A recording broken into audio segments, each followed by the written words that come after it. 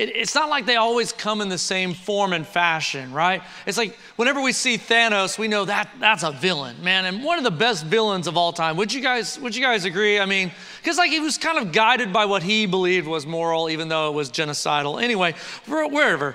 But sometimes our enemies are not necessarily these big hulking monsters. Sometimes it's just a message that's on repeat inside our minds.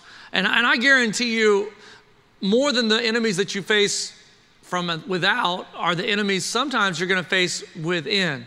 Enemies of your past, enemies of emotions that are out of control, maybe behaviors that are beyond God's boundaries. And so I hope that as we go through this series, Villains, we can just look at how do we tackle these things as they come at us. And today we're going to be looking at an Old Testament example. There was this king named Sennacherib, all right? What a wild name, Sennacherib. Nobody has ever named their kid Sennacherib. And so he was this king of Assyria, and he was going to attack one of the kings of Israel, specifically the southern kingdom of Judah. And at that time was reigning Hezekiah. So Hezekiah is going to be the good guy in our story today, and Sennacherib and his general Rabshakeh is going to be the bad guy. And so that's all you need to know as we get into this background story. And so as we go through this morning, you're going to see that Sennacherib was undefeated. And so as Hezekiah is getting ready to face this person who is undefeated, he feels some level of insecurity. He feels even possibly like we're going to lose, and how do I handle this big of a bully? How do I handle what seems to be an invincible foe? And so today I hope that if you've ever felt like your enemy, your villain, was bigger than you, and it seems like it's almost impossible that you could defeat them or have victory over your villain, then I hope today that as we share this, we can see some things that Hezekiah did that didn't work, and we can avoid those. And then we can see what he did do at the end, and what he does at the end always works. And so I want to encourage you today with God's word. Let's get into it quickly. It says in 2 Kings chapter 18, and the story is housed in 18 and 19, and we can't read 100 verses today, so I'm going to summarize it for you. But in the 14th year of King Hezekiah's reign, which is at the midway point, Sennacherib, king of Assyria, attacked all the fortified cities of Judah and captured them. So all of the strongholds were defeated except for one last one, which is where Hezekiah was, the capital city of Jerusalem. And an interesting side note, I think a lot of times when it comes to relationships, I think you probably have always heard this, but people will say, you know, in marriage, if you can just make it past, has anybody ever heard this? What? Okay, and they'll say like, if you could just make it past like the first year. Has anybody ever heard that? Or like sometimes if you just make it past the first 2 years, and then I've heard people say like, if you just make it past the first 5 years, and then I've heard people say like, well, if you just make it past the first 10, I feel like people are moving the goalposts here is what I'm trying to say. Does anybody else like know what I'm talking about? And for Hezekiah, it's interesting, this challenge, which was his biggest challenge to date and will be the biggest challenge of his life, his reign anyway, from an enemy, it came at the halfway point. And so sometimes I just want you to know that you might think like, oh, if I can just get past X, but I don't think that villains are on your schedule. Did you know that? I don't think they're on your schedule. I don't think evil and temptation and addiction and people plotting against you, I don't think they're on your timetable. And so what we need to know is that sometimes the fight or the attack is going to come in a time when we might have least expected it. Here was Hezekiah at the pinnacle of his reign, and here comes his greatest villain against him. And so he attacks and he defeats all the fortified cities. Verse 14. So Hezekiah, king of Judah, sent message to the king of Assyria. And this is one of the things that we don't want to do. This is what he said to the king of Assyria. I have done wrong. Withdraw from me, and I will pay you whatever you demand of me. We're gonna stop right here. This would be the equivalent of a bully coming up and punching you in the face and taking your lunch money, and then you saying, I'm sorry, did my face hurt your hand? Was Was my face? I am sorry about that. Let me see your knuckles. Do we need to get you some medical attention for your hand? And so here is Hezekiah. He gets punched right in the face, loses all of his cities, and his first thought, and if you've never been in a fight, I'm sure it caught him off guard. And so his first mindset was, can I bargain, and do I have the ability to buy off the enemy that's coming against me? And this is where it's really important that you need to know the villain's mindset. So he says, I'm sorry. So he tries to appease him. Have you ever tried to sorry your way out of a situation? Anyone in here? Like you just think if you just say sorry enough, like, oh, I'm sorry. Oh, I'm sorry. I'm sorry. Oh, I'm sorry. Anybody know anyone like that? It's like the sorry machine gun. And so it's like, if you are nice to evil, the fallacy in the logic is if you're nice to evil, evil will be nice back. Did you know that that's not true? Did you know that when you're nice to evil, do you know what it does? It actually emboldens evil. And so here was Hezekiah. He first said to himself, you know what I'll do? I'll apologize, and then I will try to buy this enemy off. Look at these next several verses. It says that Hezekiah, he took 300 talents of silver and 30 talents of gold. And so Hezekiah gave him all the silver that was found in the temple of the Lord and the treasuries of the royal palace.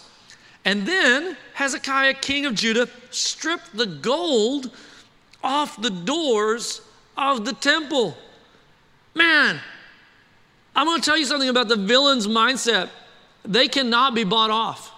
They cannot be bought off. You just need to stop. Sometimes you say to yourself, I'm going to throw money at a problem. I want you to just testify. Have you ever thrown money at a problem in your life? Raise your hand if you've ever thrown money at a problem, right? It's like you say to yourself, like, if I just throw some more money in it, it'll be fine. And then you find yourself a year later, you're still throwing money in it. And then 5 years later, you're still throwing money in it. It's like a crack in the driveway. It's like a leaky faucet. And you just say to yourself, oh, I'll just temporarily fix it. I'll put some duct tape on it. And you think to yourself, like, if I just throw this money at it and I'm not willing to really dig down and solve the problem, that somehow I can just delay the inevitable. But do you know what inevitable means? Inevitable means it's going to happen. So delaying the inevitable is only delaying the inevitable. And so here he says, I will try to buy off my villain, and maybe he'll go away. Well, think about this. He not only was willing to take money out of his house, the palace, it says that he was willing to take money out of God's house. He took all the treasure that was in the temple and he gave it to the enemy. And then he took the gold that was on the doors of the temple and he stripped it off, gave it all. Can you imagine from God's perspective, like looking down?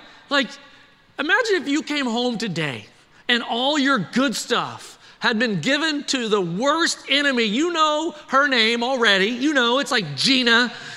Like someone gave all your stuff to Gina or Brad, okay? And like all of it's gone. Like you get home and nothing is there. And you find out that it didn't go to a good cause. It didn't go to some struggling person that was just needing help. No, it went to your worst enemy. Here is God looking down from heaven, and they have given away all of the gold and the silver in my house. And Hezekiah is just trying to buy off the person who's attacking him. Man, I'm going to tell you that good villains, great villains, can't be bought, nor can they be bargained with. He said that if he just apologized enough and if he just was nice enough, maybe this villain would go away. And we find that in the Bible, so oftentimes the Bible says we have a real enemy in spiritual places, which we'll cover in later weeks, but that he comes to steal, kill, and destroy. If we look at the next verse, what happened? It says, verse 17, after he paid him all this tribute, did he go away? Verse 17, it says, the king of Assyria sent his supreme commander, the chief officer, and his field commander with a large army from Lachish to King Hezekiah at Jerusalem. After he pays the tribute, he then sends his army to attack Jerusalem anyway. Wow. I want you to think about that for just a moment. That he paid him all that he had. Like, here's all the money in my temple. Here's all the money in my house. And his bully, his villain is saying, not enough. Not enough. I want Jerusalem. I want it all. And that's the fallacy of being nice to evil, believing evil will be nice back. If you give the enemy an inch today, do you know what he wants tomorrow? He wants another inch. He wants until he has everything. The enemy does not quit. The enemy does not give up. The enemy is not satisfied with a little bit. But if you give a little bit today and you give a little bit tomorrow, eventually you find yourself in these lost places, tough places, places you didn't ever think that you were going to be. And I hope today that we can look at Hezekiah's strategy and we can learn from it. That you can't sorry your way out of some situations. And you can't buy your way out of some situations. I suppose everyone in here has probably come to the end of some of those roads and realized that man, sometimes people think if I just get a nicer house, then somehow my family will be happy. If we just have more money, then we'll be happy. If we just make the team, then we'll be happy. If we just go to enough counseling, then we'll be happy. Man, without God in the equation, at some juncture, you're going to realize that these enemies are too great, that you can't just throw money at them and solve all of these problems. As a matter of fact, I think that life's greatest problems can't be solved with money, that they have to be solved in the spiritual realm. So here Hezekiah is bartering and bargaining with his villain. It says that, and I won't take the time to read all of this in 2 Kings chapter 18, the next verse is that the general comes to the wall of Jerusalem. So there he is, and imagine this giant wall that all the major cities back in the day, they would have this wall, and the guards are sitting on the wall. And the generals would come out and they would have a discussion. And in this discussion, the general from the enemy, he just lays Hezekiah bare. He's like, do not listen to this guy. This guy is leading you astray. This guy is going to lead you to your grave. And at one point, Hezekiah's general interrupts him and he's like, hey, could you lower your voice? Could you speak in Aramaic? Because they can hear you and they understand you. And let's not speak in Hebrew because that's their native tongue. So let's speak in Aramaic so they won't, let's not cause a scene here. Have you ever had this conversation with loud person? Like Loud Lucy? Has anybody ever heard you try to lower your voice and they just get louder? Like, you want me to lower my, does anybody know this person? You are negotiating with a terrorist, okay? That's all you are doing. He says to him, could you lower your, and he's like, no, I will not lower my voice.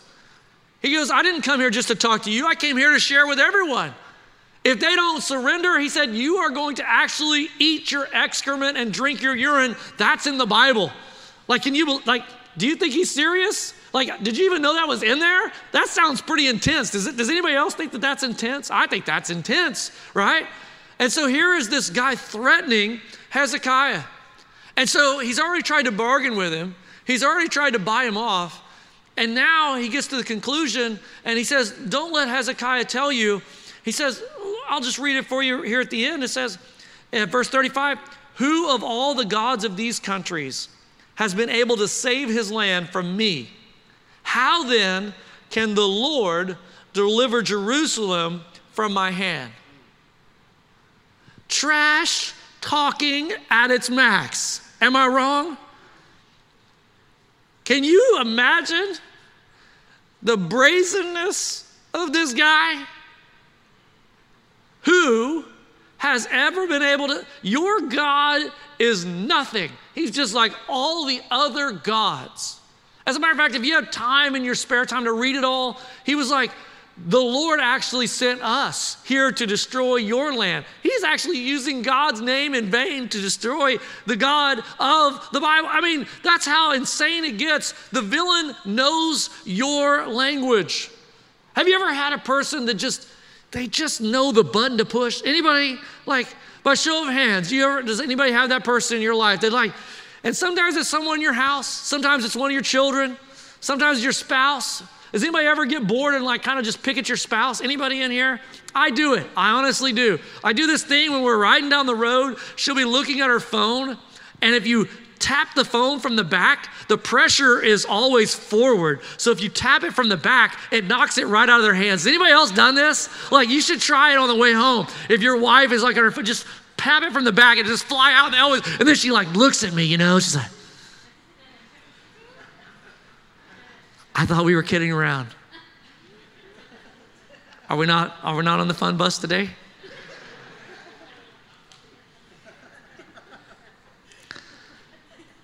Here is Hezekiah, and he's negotiating with this terrorist, and this terrorist says, no one else has been able to win. How do you think you're going to be able to win? You ever faced something like that? Where it just feels like you can't win? It feels like your villain is unbeatable. He literally took the trophies out of the case, and he's like, you see this one? Beat him. See this country? Beat him. See this God? Threw it in the fire when I was done with it. And if we're not careful, I think that we start to play into our villain's hands, and we look at maybe some of their trophies, and we get intimidated. And we say to ourselves things like, well, my parents didn't make it, so maybe I'm doomed to get divorced as well. My father, my mother, whoever couldn't beat this addiction, so I guess I can't beat it either. You start to look at all the trophies of the things around you and maybe some of the ones that you've lost in your past, and pretty soon you could get to this dark place of saying, maybe my enemy's unbeatable. And I think Hezekiah was in that real place. Imagine being at the top and now feeling like you can't win. Hopeless, helpless. What do you do when you've tried to buy off your enemy and it didn't work? You tried to bargain with your enemy and that didn't work. And now the enemy's at the door and he wants it all. And you know in your own military might, you don't have the power. In your own strength, you don't have the power to win this one. Hezekiah gives us a great example. The Bible says that he went up to the temple. Look at this. What do we do when we're backs against the wall? Hezekiah in verse 14 of 2 Kings 19, he took the letter from the enemy in his hand and he read it. And he went up to the Lord's temple and he spread it out before the Lord. Can you imagine this picture? Like all the accusations, that one about the excrement and the urine, okay? This was all written in a letter. And he took it to the temple. Now wait a minute. As he was walking in the temple, do you feel the irony? What's now missing from the temple? There's no silver inside, and the doors, do they look a little different? Like the gold is gone. All of the prettiness, all of the pristineness that was the temple of God, Hezekiah has now deconstructed it and given it to the enemy. And so now all of the worldly value was gone from the temple. And so as he's walking up at his last resort, feeling vanquished by his villain, he walks into the temple and he says, God, I have a problem. And he rolls out the letter before the Lord. Oh gosh, I want you to know that although the gold was gone, the God of the temple was not gone. And the church said, hey, yes, you can get, you could take away all of the stuff, but the God was the most important thing in the temple. And he spreads out the letter and he says, God, we have a problem. I need your help. This problem is too great for me. He said, God, will you help me defeat this enemy? You've heard his insults towards you, God. They're not just to me. They're not just to my people. They're to you, God. And if you will allow us to overcome this villain, it will show the world the God that you truly are. God responds to him, and he says in verse 34, I will defend this city, Verse 19, it says, now the Lord God, please save us from the kingdoms of the earth, that they may know that the Lord, you are God. And then down in verse 34, he said, I will defend this city. I will rescue it for my sake and for my sake and my servant David. God said, I'll do it. I'll do it. Because you brought it before me, I'll do it. I'll save the city. He says, they won't even shoot an arrow. They won't even come to your city. He goes, I'm going to stop them in their tracks. Man, I want you to know that whenever you feel like you have a villain that you can't have victory over, that you have to bring it before the Lord. You have to quit fighting in your flesh. You have to quit saying, well, I'm just going to try harder. No, trying harder is not the solution. That you have to take these physical things that you're struggling with and realize that there's a spiritual element, and you have to raise the game. You have to take it up to God, and you may have given away even God's stuff. You may have given away God's money in your own house to your enemies, to your things, to worship these things or to appease these things. And now you've come to this realization, it's not too late. Never believe it's too late. You can come and bring it before God, and the God that you may have given up on has never given up on you. He spreads it out before God, and he says, God, I need your help. I need you to be bigger. I need you to be better than the villain I'm facing. Man, in those days of your trouble, when you have your darkest moments, when you feel defeated and when you feel down and when you're looking up at this villain and they feel like Goliath, they're 10 feet tall, you better have a God. You better have a God that you can trust. You better have a God that is not perishable, that is fireproof. You better have a God that is able to, with one snap of his fingers, overcome Hezekiah's greatest villain that he's ever faced. Because there are some things that are bigger than you. They're bigger than your bank account. I hope today that you would realize that when we bring these things before God, we spread them out before God, we can appeal to his promise and we can appeal to his power, both of which are greater than anything that we possess. And when we appeal to his promise and his power, there is no villain that is greater than the power and the promises of God. And I hope that when he gives you the victory, that you, like Hezekiah, would point to him. That you would say, it's not, God, that I want you to save my kingdom because I don't want to be the kingdom, that king that lost the kingdom. I don't want to be the king that lost Jerusalem. No. God, will you save us so that your name could be made famous? So that when we have a victory in our marriage, God, your name will be praised. When we have a victory in our finances, when we get the promotion, when we close the deal, God, so that your glory could go forth, so that I could invest even more in your kingdom. Man, that's what it's all about. It's his name being lifted up. I just want you to think about your prayers. When you're praying, are you praying in such a way that, God, will you do this for me? Not so that I can be greater, not so that I can be better, not so that I can have more, but God, will you do this so that your name can be made greater? It might change the way you approach the villains in your life. Let's pray. Father, we ask in the name of Jesus that, God, you would bring forth your word today, and that every person sitting in this room, if they have villains that they're fighting, that, God, that they would realize that they have a place that they can run to. There is an altar. There is a house of God.